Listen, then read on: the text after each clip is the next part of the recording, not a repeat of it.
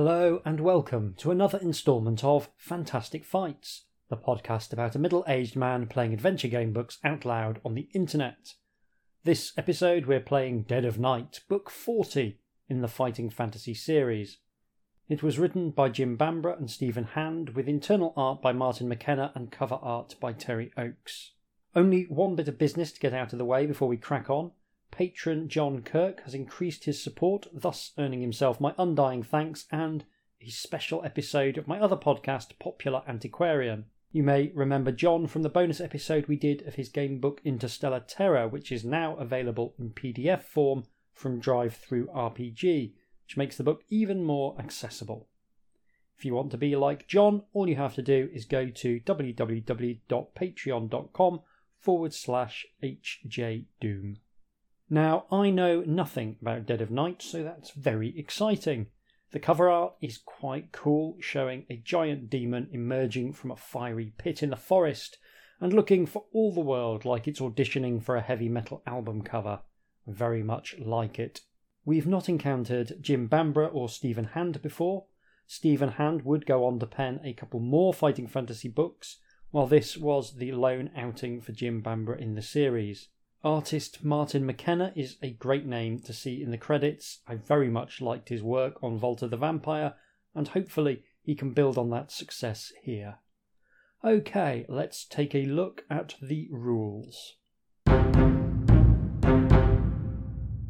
Skill, stamina and luck are all present and correct, but we've got another stat because of course we have. The new stat here is evil, which starts at 0 and increases through the adventure if you do evil stuff. You want to keep it as low as possible. This ties in with the background, which has your character as a warrior priest dedicated to opposing evil. But the book does indicate that there are some creatures that can only be defeated with the tools of evil, so it's not simply a case of just being as nice as possible all the time.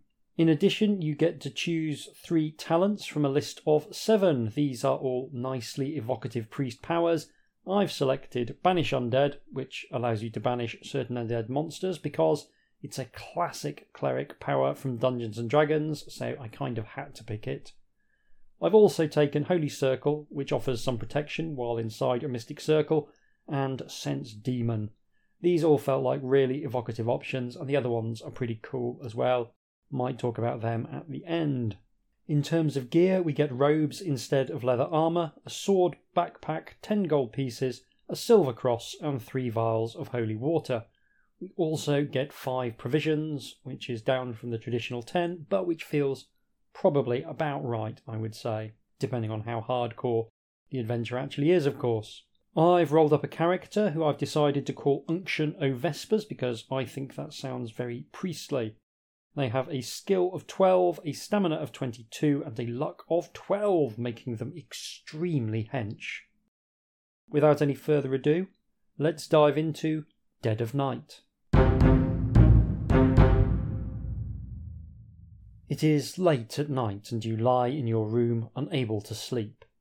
You are idly watching the shadows thrown onto the wall by a flickering candle, when suddenly they take on an ominous appearance. The silhouette of a squat, toad-like creature forms, and 2 humanoid shapes writhe in torment at its feet. A cold flush sweeps over you as you recognise the people. They are your parents, and the vile shape above them can only be Muir, your arch foe and one of the 3 demon lords. Ever since that fateful day when your brother was slain, you have sought out and killed demons wherever they may be found. You will never forget that terrible scene. The 2 of you were working in the fields near your home when a fanged demon swept down from the sky and ripped your brother to shreds. Hearing your screams, Branna, the village priest, came running to your aid. He was able to destroy the demon before it could turn on you. At that moment you realised you had been spared in order to wage war against demonkind. There and then you vowed to become a demon hunter. Later, at your brother's funeral, a strange ghost appeared and spoke briefly to Branna before disappearing.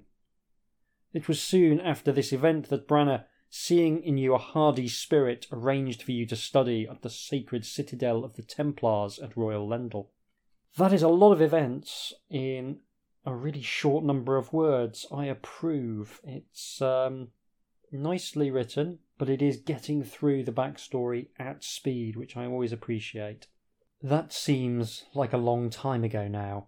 Since then you have slain many of the demons inhabiting the mountains of the Witchtooth line. The Witchtooth line sounds like a particularly cursed underground line, the one they don't talk about. Indeed, on more than one occasion you have even thwarted the plans of Muir, but you have always feared that the demon lord, unable to strike directly against you, might one day attack you through your parents. Now your worst fears may be coming true. The shadows on the wall twist and grow larger. Crowford, your home village, comes into view swathed in a thick mist. An apparition of Muir and your parents hangs over the village. The demon grins maliciously as your parents silently plead for help. A cold gust of wind throws open the shutters of your window and extinguishes the candle, plunging the room into darkness. Shakily, you relight the candle and prepare to head for your home at daybreak.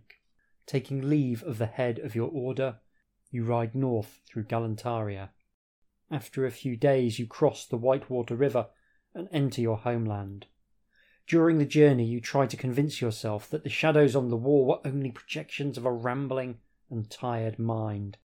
But no matter how hard you try, you cannot shake the fear that grips your heart. You must put your mind at rest by finding out whether your parents are safe. And if they are not, then Muir will feel your righteous wrath. You prepare yourself for the worst by recollecting all you know concerning your arch-enemy and his demonic ways.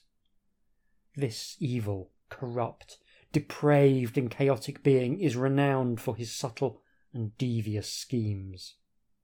In his earthly form, Muir can appear as a huge, grotesque toad, or as an innocent young boy. More than once you have thwarted his agents as they attempted to pervert people to your will. Your most dangerous challenge was when you confronted Muir himself. He had possessed the body of the king's advisor and was fomenting unrest and rebellion throughout the kingdom of Galantaria by implementing repressive measures against the peasantry. Fortunately, you were able to see through his disguise, and you forced him to abandon his evil schemes. You can be of no doubt that Muir hates you deeply. If he has harmed your parents, you will need all the aid you can find. Branna, the old priest, is dead, but the new spiritual leader in Crowford should be able to offer you assistance. You also know Charlena, a seer who lives nearby. She has the power to summon and speak to spirits, and has helped you many times in the past. If there are demons involved, her aid will be invaluable. You are almost home. Soon you'll know for sure whether or not it was only shadows you saw on the wall, or a glimpse of reality. So there's the background. I think that's pretty good. It's given us lots of useful information, like demons can change their shape and appear as innocents. That is likely to be important. And it's also pointed us in the direction of two people that we want to talk to as a matter of some urgency. So, while it's doing the classic fighting fantasy thing of presenting us with the stakes early doors, it's not just providing us with a list of made-up places and made-up bad guys. Yeah, pretty good, I would say. You can see the village of Crowford nestling in the vale before you. Writhing tendrils of mist coil along the streets and wind eerily round the houses. Suppressing a shiver, you pull your cloak closer round you and urge God's fire onwards. To add to your uneasiness, you can make out a grim figure swinging from a wooden scaffold that stands a few yards down the road ahead of you. It is the ragged skeleton of a criminal left to rot inside gibbet irons, a lesson to all would-be highwaymen. There is a picture of the road ahead with Crowford in the distance beneath rearing hills. with the foreground dominated by a very nice picture of a rotting carcass inside the gibbet. Like it very much. As a child, you used to take a shortcut away from the winding road through the fields on your left. Indeed, at this time of day, you might even find your parents working there. On the other hand, in this thick mist, they could well be in the village tavern. Will you take the shortcut through the fields in the hope of meeting your parents, or follow the road, which means you will have to ride under the hanging skeleton? I want to do both, which is always a good sign. I wanted to do the sensible sounding thing, but I also want to find out what happens if you ride beneath the skeleton. Could it be possessed?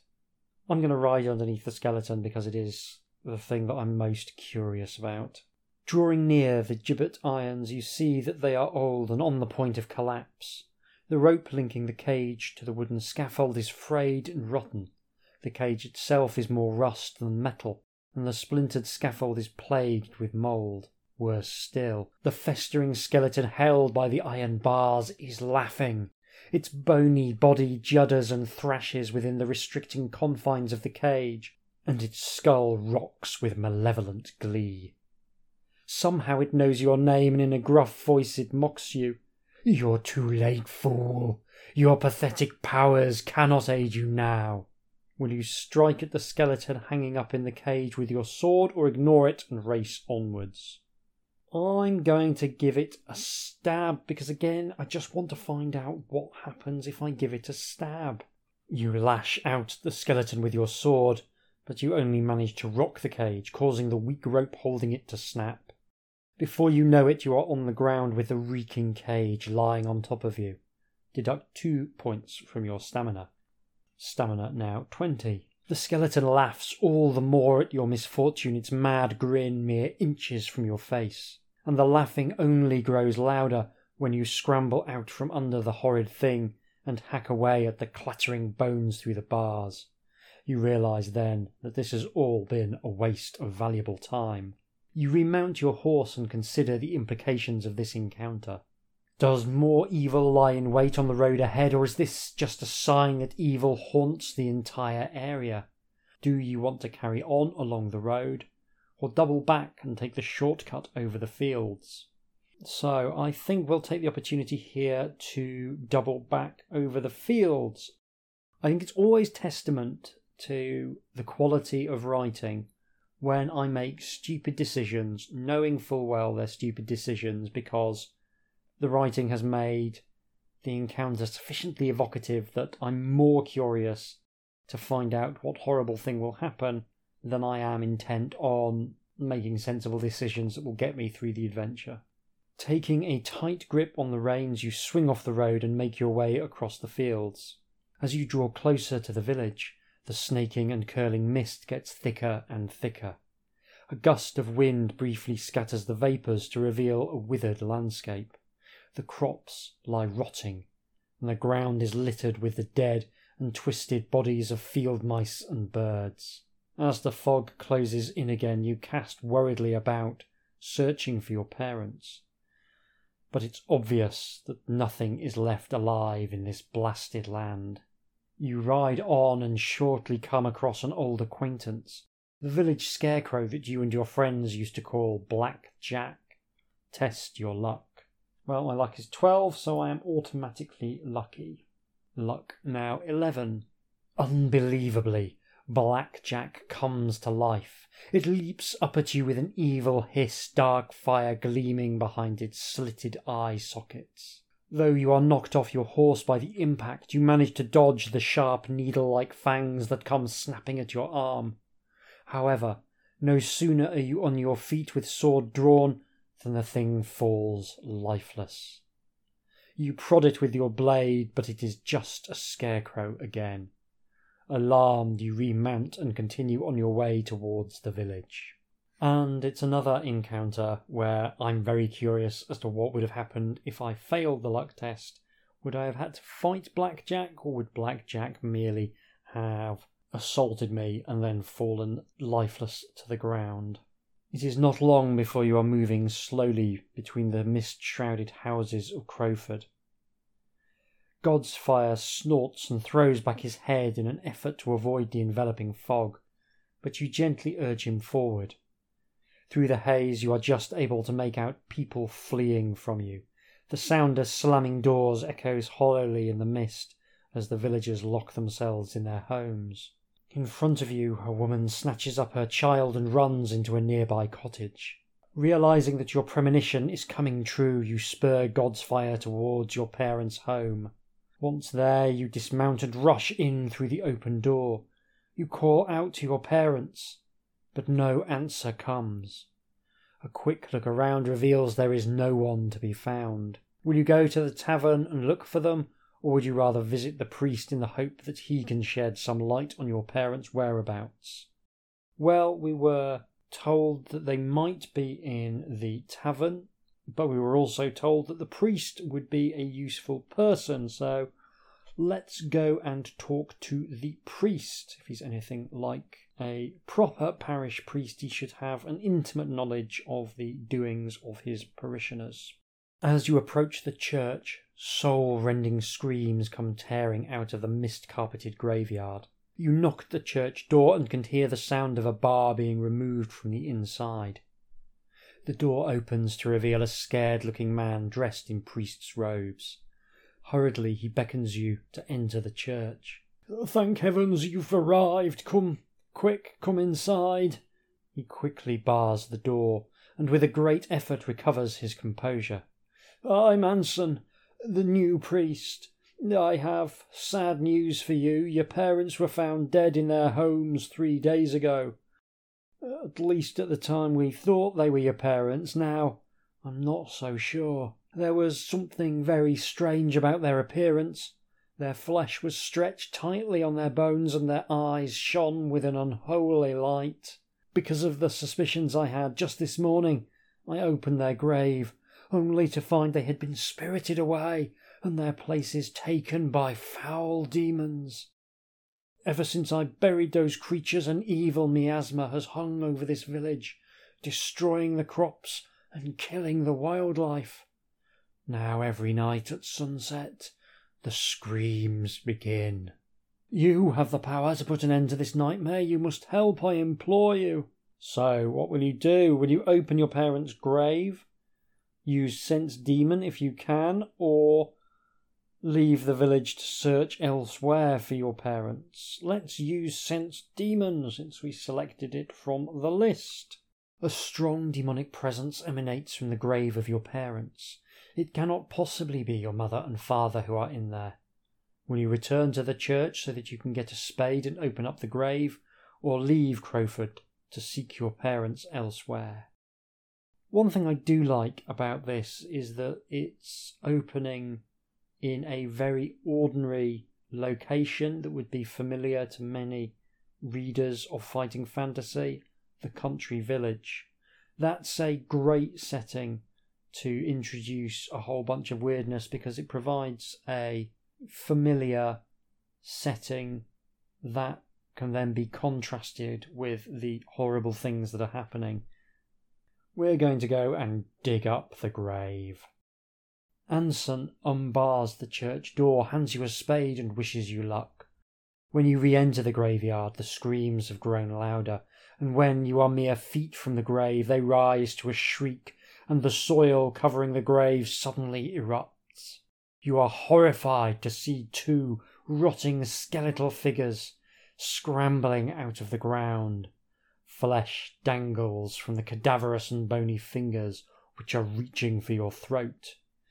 Do you want to invoke Banish Undead? I probably do, but first there is a very nice picture of the demons emerging from the grave. They look truly repulsive, with wings and rotting twisted faces and talons outstretched, breaking the frame.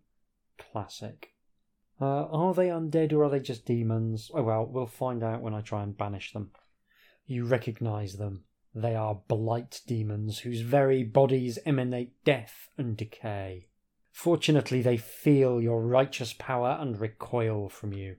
The blight demons fall back into the grave where they dissolve into a puddle of green slime. As what is left of the demons bubbles and hisses, the mist clears, and with it the oppressive atmosphere that has plagued Crowford. You are about to leave the graveyard when you notice an iron tube lying in the revolting sludge. Carefully you pick it up and wipe it clean. Then you notice a parchment rolled up inside it. The parchment is a map, on which is marked a cave. Fortunately, by the cave is written the words, "Captives held here." The cave itself is situated in the hilly area east of the road to Wiedenbridge. If you travel along this road at some time in the future, you will be given the option to look for the cave. You may do this by turning to paragraph 150. Hidden paragraph early doors. Does that suggest that this is going to be a wash with things you need to find with numbers scribed upon them? For now you have saved the village, but your parents are still missing. You must look for them elsewhere. You have discovered that your parents are not in Crowford, so you decide to visit your friend, Charlena the Seer, who may be able to advise you. After a few hours spent trudging along the main road to the Northlands, you enter the Gladen Forest. The sound of birdsong lightens your spirits and you make good progress. An hour or so later the sun begins to set and night slowly falls. You are on the point of leaving the main road and following the winding track that leads to the Horn Hills and Charlena's cottage, when you hear the sound of a wagon approaching from the north. Of course it may be merchants or traders, but you can never be sure. Will you ride forward to meet the wagon, or will you leave the main road and head into the Horned Hills? I will meet the wagon. Hopefully it'll be someone who can sell me some useful thing. Sword drawn, you urge Godsfire forward and see an old wagon pulled by a shabby horse creak into view. Two terrified-looking peasants sit at the front, and you can hear the groans of someone in pain coming from the back. The wagon stops, and one of the peasants calls out to you. "Let us pass. We have nothing. Demons have taken all our possessions. We beg you." Sheathing your sword, you ride slowly over to them. As you get closer, a look of relief passes over their faces. "Our village was attacked by demons. The north's full of them. One of us is wounded. Can you help?" If you have the heal talent, you can help. Otherwise, the peasants warn you to be careful, and then they head off along the road due south. Realizing your parents must be somewhere to the north, you decide not to lose precious time visiting Charlena and spur Godsfire onwards. That's interesting. Kind of did want to meet Charlena, but hey-ho, maybe she would just give us exactly the same information that the evil is lurking to the north. Menacing clouds blot out the moon, but you are still able to follow the road as it winds northwards. Thunder rumbles ominously overhead, but you ignore the growing storm and press on until you come to a crossroads. Barely visible beneath their lanterns, a group of peasants are standing in a tight circle round a signpost. They carry pitchforks, scythes, and other unfriendly-looking farm tools. As you draw near, a sudden flash of lightning enables you to see that 4 of them are lowering something into a freshly dug hole at the foot of the post. If you wish, you may stop and see what they are up to. Otherwise, you may ignore the strange scene and gallop swiftly along one of the 3 roads. You can either go to Wiedenbridge, Colton-on-the-Marsh, or Astonbury. So there's a picture of the peasants doing their crossroad burial, which I guess means that they think there might be a vampire in that thar coffin. It's a nice picture, very evocative. The peasants look properly medieval, which they don't always look medieval in fighting fantasy books. Sometimes they have a more early modern feel to them, but we do seem to be in a truly medieval portion of the world. But anyway, again, I am cursed by curiosity, so I'm going to pause and find out what they are up to. Hearing your horse's hoofbeats approaching, the men turn to face you, their weapons raised, but once they see you, they relax. Their leader, a stout, amiable man, steps forward to greet you. "We have travelled from Oakhill to bury Calbert, a young scholar who has taken his own life. As you know, unless a suicide is laid to rest in a special manner beneath crossed roads, he may rise as a creature of the night. This we cannot allow. Will you help us? You can choose to stay and perform your priestly functions over this tragic ceremony. Politely decline and press on with your quest. Of course I'll help. Of course I'll help. That thing at the back of your mind that not helping might increase your evil score is a really nice motivator to stick to the path of heroism. I like it. The downcast villagers stand round you as you chant the solemn burial rites, but you are only halfway through when you hear scratching sounds coming from under the coffin lid. The villagers begin to shuffle nervously, and you rush through the remainder of the ceremony. Suddenly the coffin disintegrates in a shower of splinters as Calbert the vampire claws his way out of the grave. So we can stand and fight, fall back and flee, or try and think of another way to defeat it. Well, we do have holy water and we do have a cross, so let's see if either of those are an option. Even as the vampire's claws are lunging through the air towards you, you reach into your pack and deftly pull out your cross. Calbert snarls in pain as the pure silver burns its image into his hands and forces him back down into the ravaged coffin. He curses and cringes like a beaten cur, wailing terrible threats of revenge. But you stand firm, holding him at bay while one of the peasants drives a wooden stake deep into his heart. Add 1 point to your luck for quick thinking. Luck now 12 again. Calbert writhes in vampiric torment as the flesh melts from his bones, leaving only a dry skeleton. Relieved, the peasants thank you for your help and effusively wish you well before they begin filling the grave and turning homeward. You too must continue on your quest. Will you go now to Wiedenbridge, to Colton-on-the-Marsh, or to Astonbury? I must say that the place names feel much more like English place names than a lot of the fantasy locales we've encountered in Fighting Fantasy. Again, it just creates this feeling of normality against which the hideous events can be profitably contrasted. Anyway, we're going to Wiedenbridge because I think that's where the captives were being held. The road to Wiedenbridge heads westwards for quite some time before eventually bending to the north. As you travel further northwards, the thunderstorm gives way to a torrent of heavy rain. Soon you are soaked through to the skin, thoroughly miserable and in need of shelter. Hills rise to your right, and if you have a parchment you will know of a cave nearby which you may wish to look for. Otherwise, you will have to continue along the road in the hope of finding a refuge. We do have a parchment. It's interesting that the text lets you know kind of what it is that the hidden paragraph will point you toward.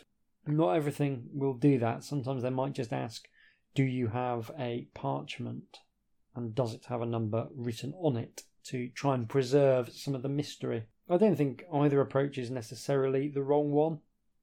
Anyway, let's go and investigate this cave. Though the narrow dirt track is hidden by thick undergrowth, you are able to find it by using the parchment found near the blight demons. You dismount and lead Godsfire up the difficult hillside track. Your feet are constantly slipping in the deep mud, but eventually you come to a cave mouth.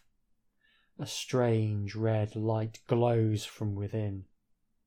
Leaving your horse, you creep forward. Do you have Dark Veil, which is a kind of limited invisibility? No, I don't. So onwards, you step quietly forwards, only to stand before a flying skull. Strangely sculpted from stone, the bizarre automaton sees you and darts towards you, the red glow you saw earlier coming from its eyes and other gaps in its facial structure. In the brief instant before it attacks you, you notice that there is nothing else to be seen in the cave, nor are there any exits leading from it.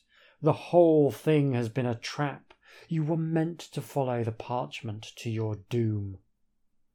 You draw your sword just as two crimson beams blaze at you from out of the skull's eye sockets. So there's a picture of the stone skull, which is great, looming out of the darkness, eyes blazing. Really nice. However, we must test our luck. Luck was boosted back to 12, so automatically lucky. Luck now 11. Acting on your well-honed instincts, you dive for the floor. As you roll forward and then flip up to your feet, the beams shoot harmlessly overhead. Do you want to take flight and return to the road, or are you prepared to hold your ground against this dark device?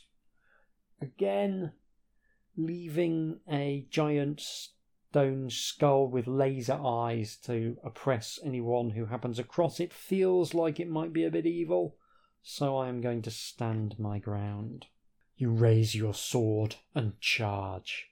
However, the skull uses its power of levitation to avoid your sword strokes, while manoeuvring itself into a good position to blast you repeatedly with its eye beams. This is going to be no ordinary duel. Test your luck. Oh, again. They do seem to like a luck test. 3. I am lucky. Luck now 10. So if we were unlucky, it would have zapped us with the eye beams and we'd have had to deduct 3 points from our stamina, but we could have tried again, or we could have run away. But yes, we are lucky. So with a loud crash, your keen blade cleaves the stone skull in two. Fragments fly in all directions as the magic energies trapped within it escape. For a few moments you are bathed in a peculiar glow. When it disappears, you find yourself in possession of new knowledge. You gain 1 extra talent of your choice. Excellent. So let's look at the list.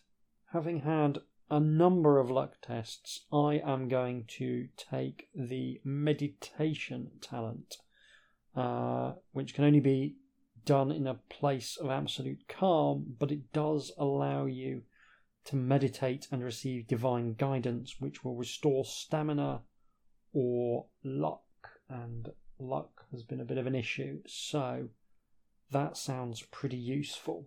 Unfortunately, the same release of power causes the cave to quake so violently that it starts to collapse. You cannot shelter here, so you leave and join the road to Wheaton Bridge once more. Further north you come to a small roadside cross, a holy monument where travellers such as yourself may stop for a moment's divine contemplation. Here you may dismount and offer prayers to your gods, or continue in your search for shelter from the pouring rain. I am enjoying just how much this book pushes you towards a certain way of playing it. I'm very much looking forward to completely ignoring the hints on a second playthrough and just trying to play my warrior priest as an absolute nightmare. So we will stop, and we can meditate if we wish, but I don't, because my stamina is still 20 and my luck is still 10. Now, I suddenly realised that the meditation talent doesn't indicate that you can only use it once. That's me, as a designer, assuming that they'd put in some kind of control on what could be a very powerful talent, and assuming that they were going to put one particular kind of control onto it. So a little lesson to myself there: don't try and second guess game designers. Read the rules, apply the rules, don't assume you know what the rules are because you've seen similar rules before. So I will meditate. Despite the distracting cold and the harsh stinging rain on your face, you feel that familiar yet weird feeling of warmth which tells you that you are in union with your gods. Without thinking about it, you raise your hand to an ornamental disc carved in the monument's base and turn it. There is a grinding of stone as a small panel slides open to reveal a secret compartment. You reach in and find an artifact bearing a sigil of your gods. You were destined to find this holy amulet. You put it in your pack, give thanks to the gods, and continue on your journey. So we've got a holy amulet, but no stamina or luck. That's fine. I'll take what they offer. The rain continues to cascade from the sky, turning the road into a quagmire. Unable to ride any further, you dismount and lead God's Fire by the bridle through the long night. Dawn is but a few hours away when you reach the outskirts of Wiedenbridge. A winged creature flits across the road in front of you, and dark shapes move about in the trees. A heavy, oppressive atmosphere oozes from the village, assailing your nostrils with the stench of evil. Sensing this, God's Fire bolts off into the woods. Knowing full well you will not be able to find him in the dark, you stand and survey the village. A light is shining from a large stone building in the village square. Next to you, an open door leads into a wooden house. Do you want to approach the stone building or the wooden house? Well, let's try the wooden house because it is closest and I'm quite lazy. A rustling noise inside the house warns you that something is lurking within. Do you wish to use Sense Demon? I do indeed. An overpowering demonic presence lurks within the building. Rather than face it, you rush towards the illuminated stone building. You are racing through the driving rain towards the lit building when you glance up and see the winged creatures sweeping down towards you. From their leathery, gargoyle-like forms they can only be moon demons, fierce beasts that stalk the night in large bands. As you knock desperately on the stout wooden door, one of them lands on your back, and the others splash down into the mud around you. You swing your sword but cannot reach the creature clinging to your back. You pound on the door and yell to be let in. The door suddenly swings open and you fall forward. Before hitting the floor, you see a dozen or more enraged villagers rushing towards you with knives and sides upraised. Test your luck. Good job I rolled a ridiculously good luck, or I would be in significant trouble. 6. Luck now 9. The villagers swiftly slay the demon and drag its scaly carcass from your back. 2 villagers hastily bar the door, and a small, weaselly-looking man helps you to your feet. For the moment you are safe, but you cannot tell how long the door will withstand a concerted demon attack. The man introduces himself as Romond, the headman of the village. For 3 nights we've been attacked by these foul moon demons, and they have slain many of us. Some families managed to flee, but we do not know whether they have reached safety or not. At first we hoped to drive the demons off, but more kept arriving all the time. Now we have no choice other than to head south when the morning comes. Until then we will have to survive what remains of the night. You know from your research that normally moon demons cannot enter the real world. A great rift between the dimensions must have occurred to let so many through in this place. You remember that moon demons cannot stand daylight. In the morning they will return to their own plane. Will you stay and help the villagers or continue the search for your parents by leaving via the back door? So we will help on this occasion. Again, trying to stave off that evil. The villagers look to you for leadership. Quickly you position them to defend the barred doors and windows of the building. Then you settle down to wait for the dawn to bring an end to this nightmare. After a short while the sound of scratching can be heard from overhead. Fearing that the demons will break in through the roof, you ask Ramond whether there is a way up. He points to a dark corner where a ladder leads up to a trapdoor in the ceiling. You climb the ladder and push open the flimsy trapdoor. To your horror, you can see that the ferocious moon demons have already clawed away some roofing slates. They will soon be able to smash their way through the trapdoor. You must seal it with a magical barrier. Do you have the holy amulet? If you do, you may place it here. I do indeed. Just as you manage to seal the trapdoor, a large moon demon spreads its leathery wings and dives towards you. You must fight. Wow, I have been recording for ages, and this is the first battle we've had. That is testament to a gamebook design that is not relying on fights, or at least not thus far. So the moon demon has a skill of 7 and a stamina of 6. I'm going to roll some dice. I have defeated the moon demon. It did no damage to me whatsoever. Confident that the trapdoor is now secure, you climb back down the ladder. The villagers are tense but alert. All is quiet except for the sound of pouring rain. A crash of thunder echoes round the hall, and as it dies away, all the doors and windows suddenly burst in. Endless hordes of frenzied demons pour through the openings, their dripping fangs eager for blood. Though the demons fight for all they are worth, they are soon forced to fall back in disarray. Will you use the Holy Circle talent, or meditation, or would you rather fight the moon demons? There is a picture of the moon demons hacking through the walls in a torrent, opposed by a horde of ragtag villagers with very bad haircuts. I feel like Martin McKenna's style is really well suited to this kind of image because he often has a lot of white space on his human faces, and this acts as a really nice contrast with the much darker faces of the demons. It's a really good bit of work. I like it a lot. So I'm going to try the old Holy Circle talent to deal with these moon demons. Quickly, you call the villagers over so they can all cram into your Holy Circle. The moon demons attempt to storm the mystical barrier, but the first ones to reach it are engulfed in bright blue flame. Seeing this, the other demons hastily back off and wait for your power to wane. This is going really well. Really, really well. One moment you are surrounded by a multitude of howling, bloodthirsty demons, and the next, they are gone. Bright sunlight shines into the hall as the dawn breaks and the rain stops. Cheers fill the air as the villagers celebrate the end of the longest night they have ever known.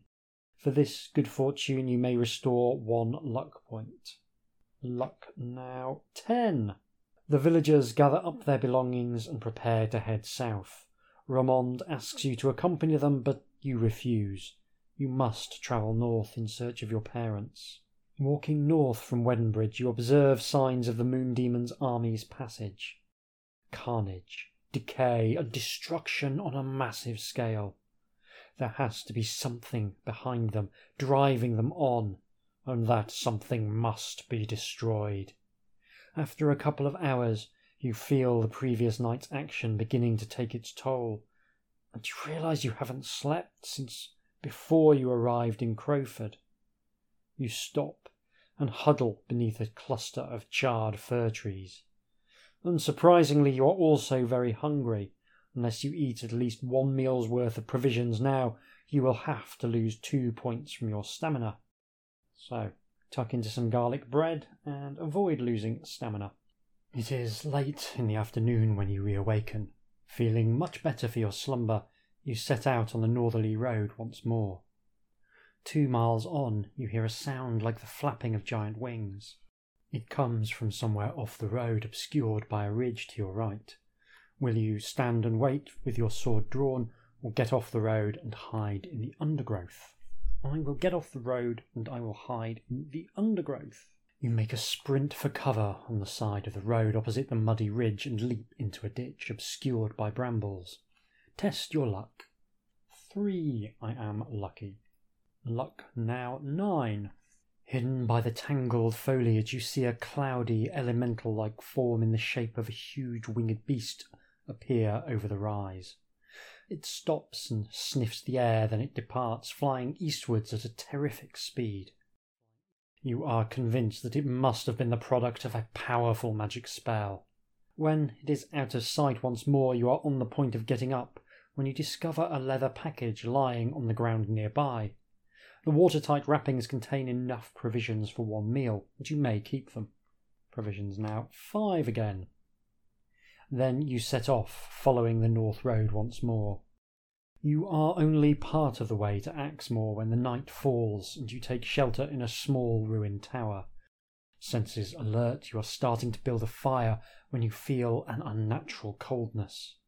Obeying your instincts, you look out over the surrounding woods and see a glowing shape drift slowly towards you. It is a ghost. If you have Banish Undead, you may use it, or you may flee, or wait crouched on the stone floor to see what the ghost will do. There is a picture of the ruined tower with your fire in the middle and a ghost coming out of the darkness. It's also great. I just really like Martin McKenna's work. I feel like he's just really good at using light and shade.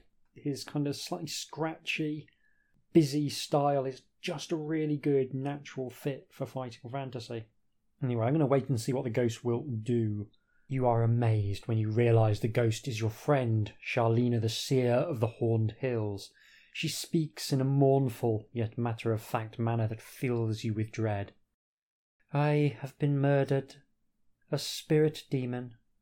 I have struggled to come here. We are puppets in the master plan. I offer you a link in the chain, the pool of Dunningham. Then she is blown away by the wind. What did she mean? Your mind strives for a solution. Do you feel a tear running down your cheek? Damn Muir, for all the sorrow he has beset you with. You go to sleep. Soon the next day you reach Axmore. What you see at Axmore defies belief.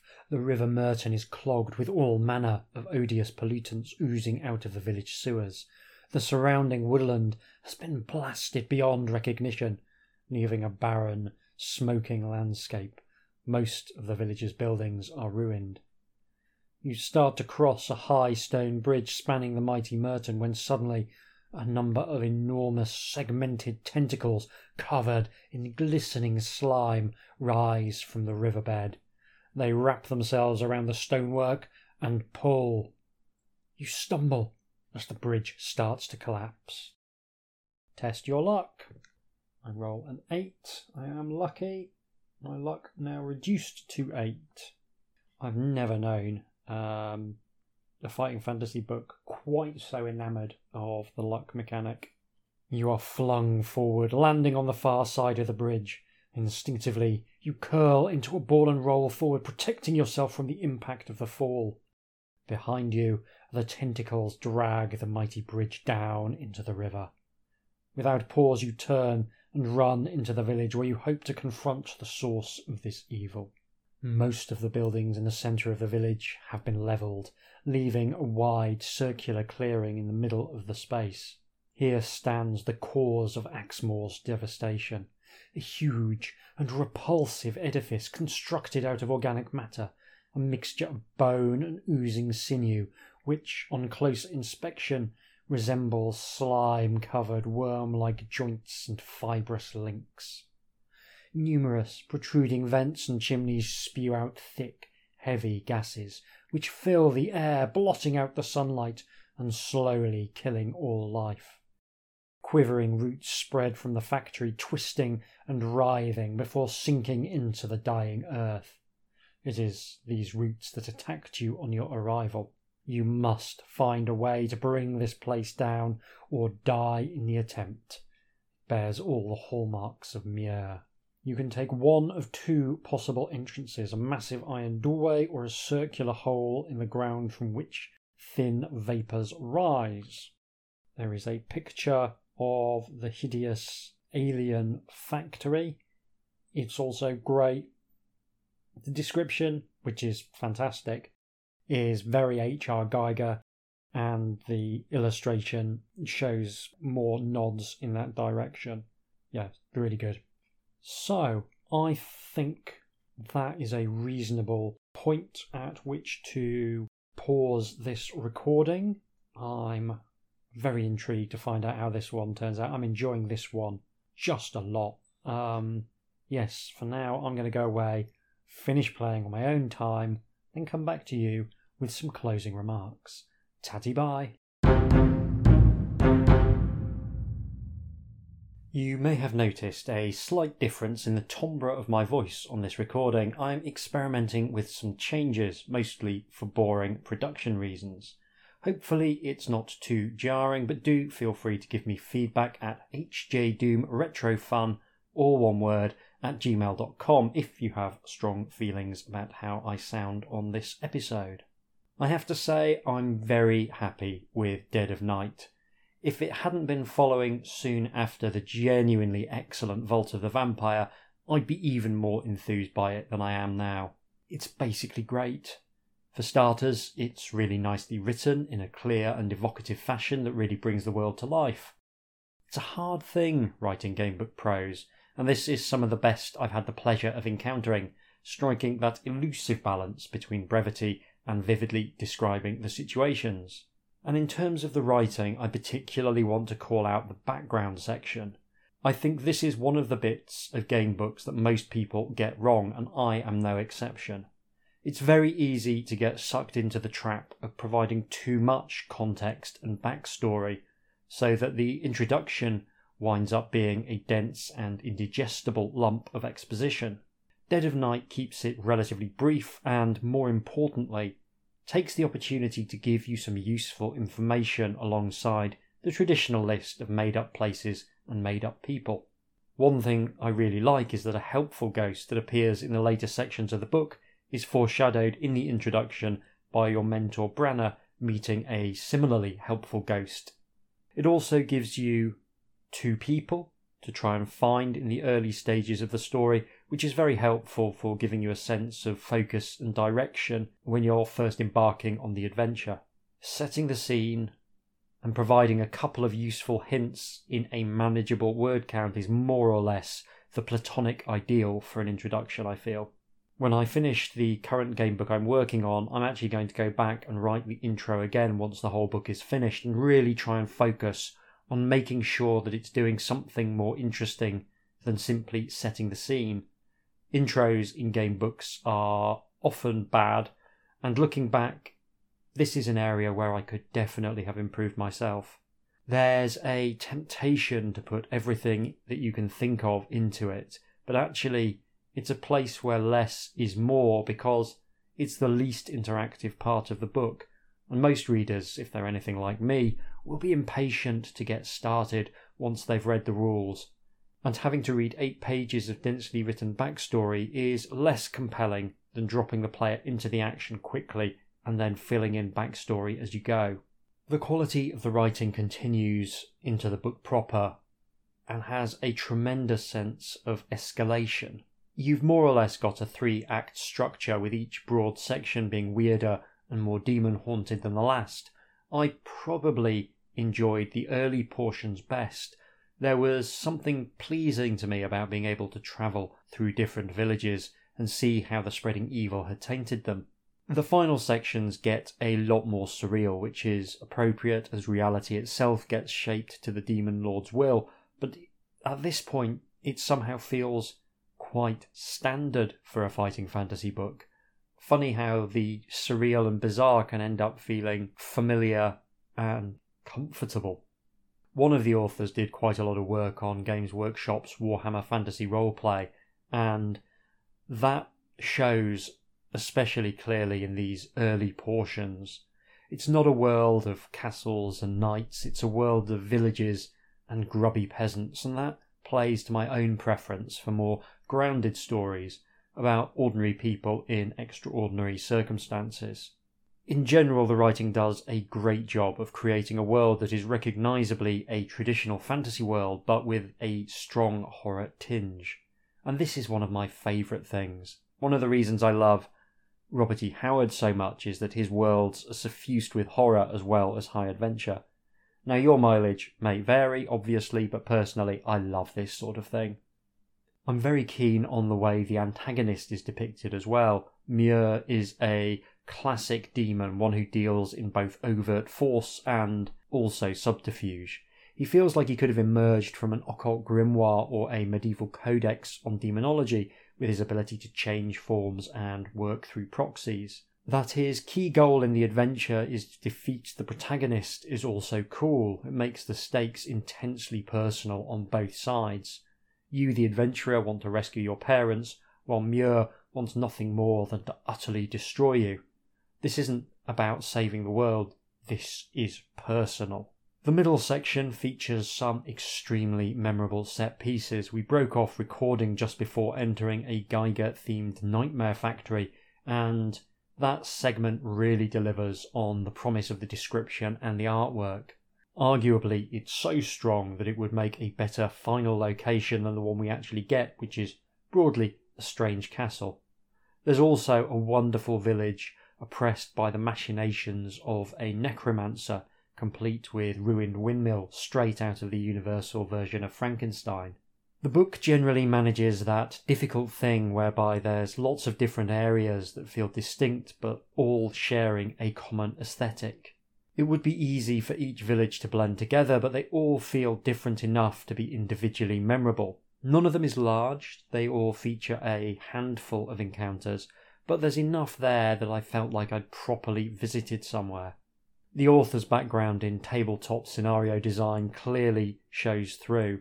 They've pulled the most interesting elements from each location and spun them out into something tightly written and nicely evocative. There's also relatively few straight left-right choices. They make sure to include at least something to differentiate even the simplest of options. It all adds to the immersive quality and to the atmosphere. The strong aesthetic is definitely helped by Martin McKenna's art as well. He's a great fit for the material, just as he was with Volta the Vampire. He's a sadly missed talent. Related to the general quality of the writing is the way it delivers on the promised fantasy of being a warrior priest. You are starting with a selection of suitably cleric-themed powers, and these are very much the focus of the design. There's a few items to find, including a couple which are very handy, but the overall focus is squarely on the skills that you have picked. All of the skills are useful in different situations, and whatever you pick, there will be times when you feel very glad about the choices you've made, and other times when you really wish that you'd chosen something else. There's no one talent that is absolutely required, which makes me very happy indeed. If there's a talent that was necessary to win, that would make the process of choosing your talents kind of pointless. As it is, you can experiment with different talents on different playthroughs, which adds a nice element of variation to proceedings. All of the talents feel appropriate to your character as well, which is lovely to see. The focus on talents makes this a generally lower combat book than many in the series, and that too is nice. You'll get into fights at various points, no doubt, but between the variety of encounters and the ability to use talents to defeat monsters, you don't get sucked into an endless parade of dice rolling, and that's very refreshing. I enjoy combats. I think combats are brilliant, but they too tend to get old fast if they're relied on too much.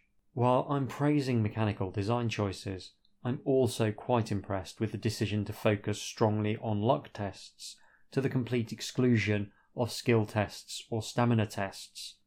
It does mean that you are well advised to roll up a character that has a decent luck score, but we've gone over the balance problems with the character generation system too many times by this point, so I won't belabour it here.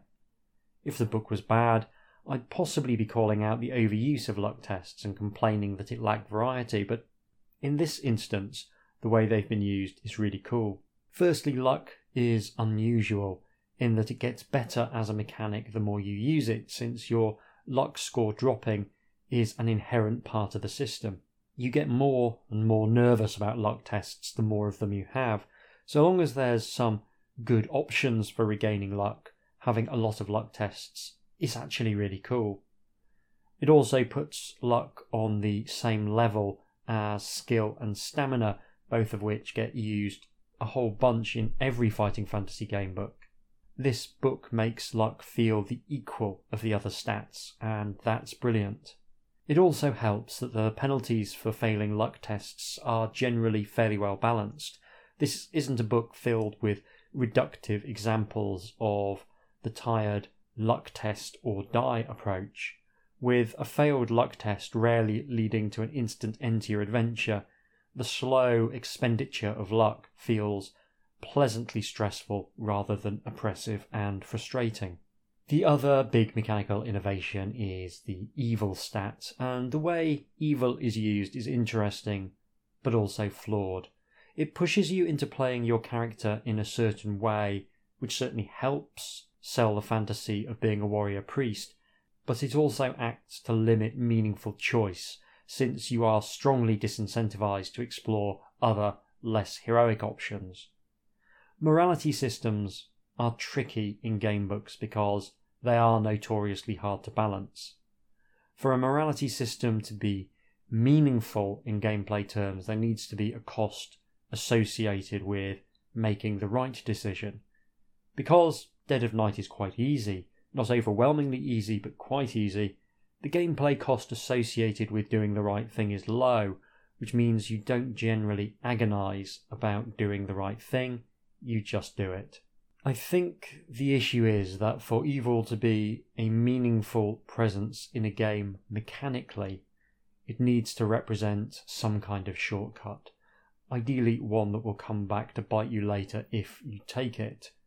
There's an element of that here. Towards the end of the book, having a high evil score will punish you quite badly, but you don't get quite enough sense that evil offers anything worthwhile in the short term. And in our own world, the most common reasons that people do bad things are for personal gain or out of fear, and there's often a mixture of the two at work. This is something that very few games model well because the stakes in a game are so low. There's nothing actually at stake. Within the fiction, the fate of the world might hang in the balance, but really, the worst case scenario is that you have to start again. Something that the real world so far fails to offer unless you're a proponent of reincarnation. It's something that lots of games get wrong. I've played video games where there were morality systems and attempted to get the evil ending, and they often fall into the same trap. The game usually tracks your morality very crudely, often through dialogue choices. It's got more sophisticated in recent years, but ultimately your behaviour expressed through your interaction with NPCs just makes a number go up or down, and this can be very easy to break. And in the real world, we would say that someone who gave a lot of money to charity but committed a couple of murders for no real reason was, on the balance of it, a bad person. In a game, however, you can sometimes come out looking moral if you balance a life of service with the odd, genuinely heinous crime, and that's the problem with systematising morality.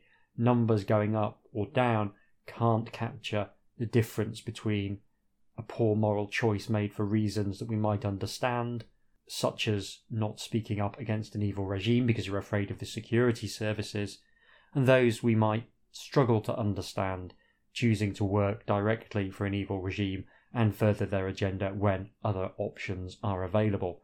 Context is extremely important in moral questions, and that's something that abstract systems struggle to capture.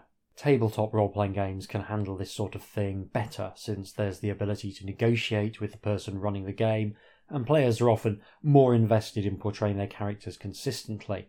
That's a bigger element of the fun than in game books or video games. And also, if the players choose to do something genuinely awful, the games master is able to have the whole world change in order to respond to this unexpected turn of events. And that's not something that's available in the relatively static game worlds of video games and game books. I'm terrible for deliberately trying to break video game morality systems. In general, they're so badly implemented that they might as well not be there, but that's a rant for another day. In the case of Dead of Night, I think it's implemented about as well as you could expect a morality system to be implemented in a game book. It nudges the player into being moral, which is quite nice, and it does provide at least some consequences for evil actions. I think in general, a better way to implement morality in game books is the use of keywords. While gaining a point of evil in Dead of Night tells you nothing about how that point of evil was acquired, a keyword can specifically capture context and save it for later. It allows you to differentiate between stealing a loaf of bread or burning down an orphanage, and it means that stealing 10 loaves of bread doesn't end up being morally equivalent to burning down one orphanage. It also allows you to have different outcomes for different moral acts. It doesn't even use much space. Keywords are a great and very clean mechanic for this kind of thing. I don't actively dislike the evil system in Dead of Night, but it does show the difficulty attendant on trying to turn complex human behaviour into abstract mechanics. And there's a general learning point there, which is the best things to systematise are the ones where the outcome can be reduced to some sort of binary. So in a combat, you either live or you die. If you're jumping over a bridge, you either make it or you don't. These things abstract relatively well to mechanics, whereas something fuzzy like were you justified in attacking that person that one time just doesn't have the same either or quality to it. I'm going to finish off by drawing attention to two different elements of the book, one good and one bad. The bad is a familiar one to regular listeners. There is a maze. It's really not good.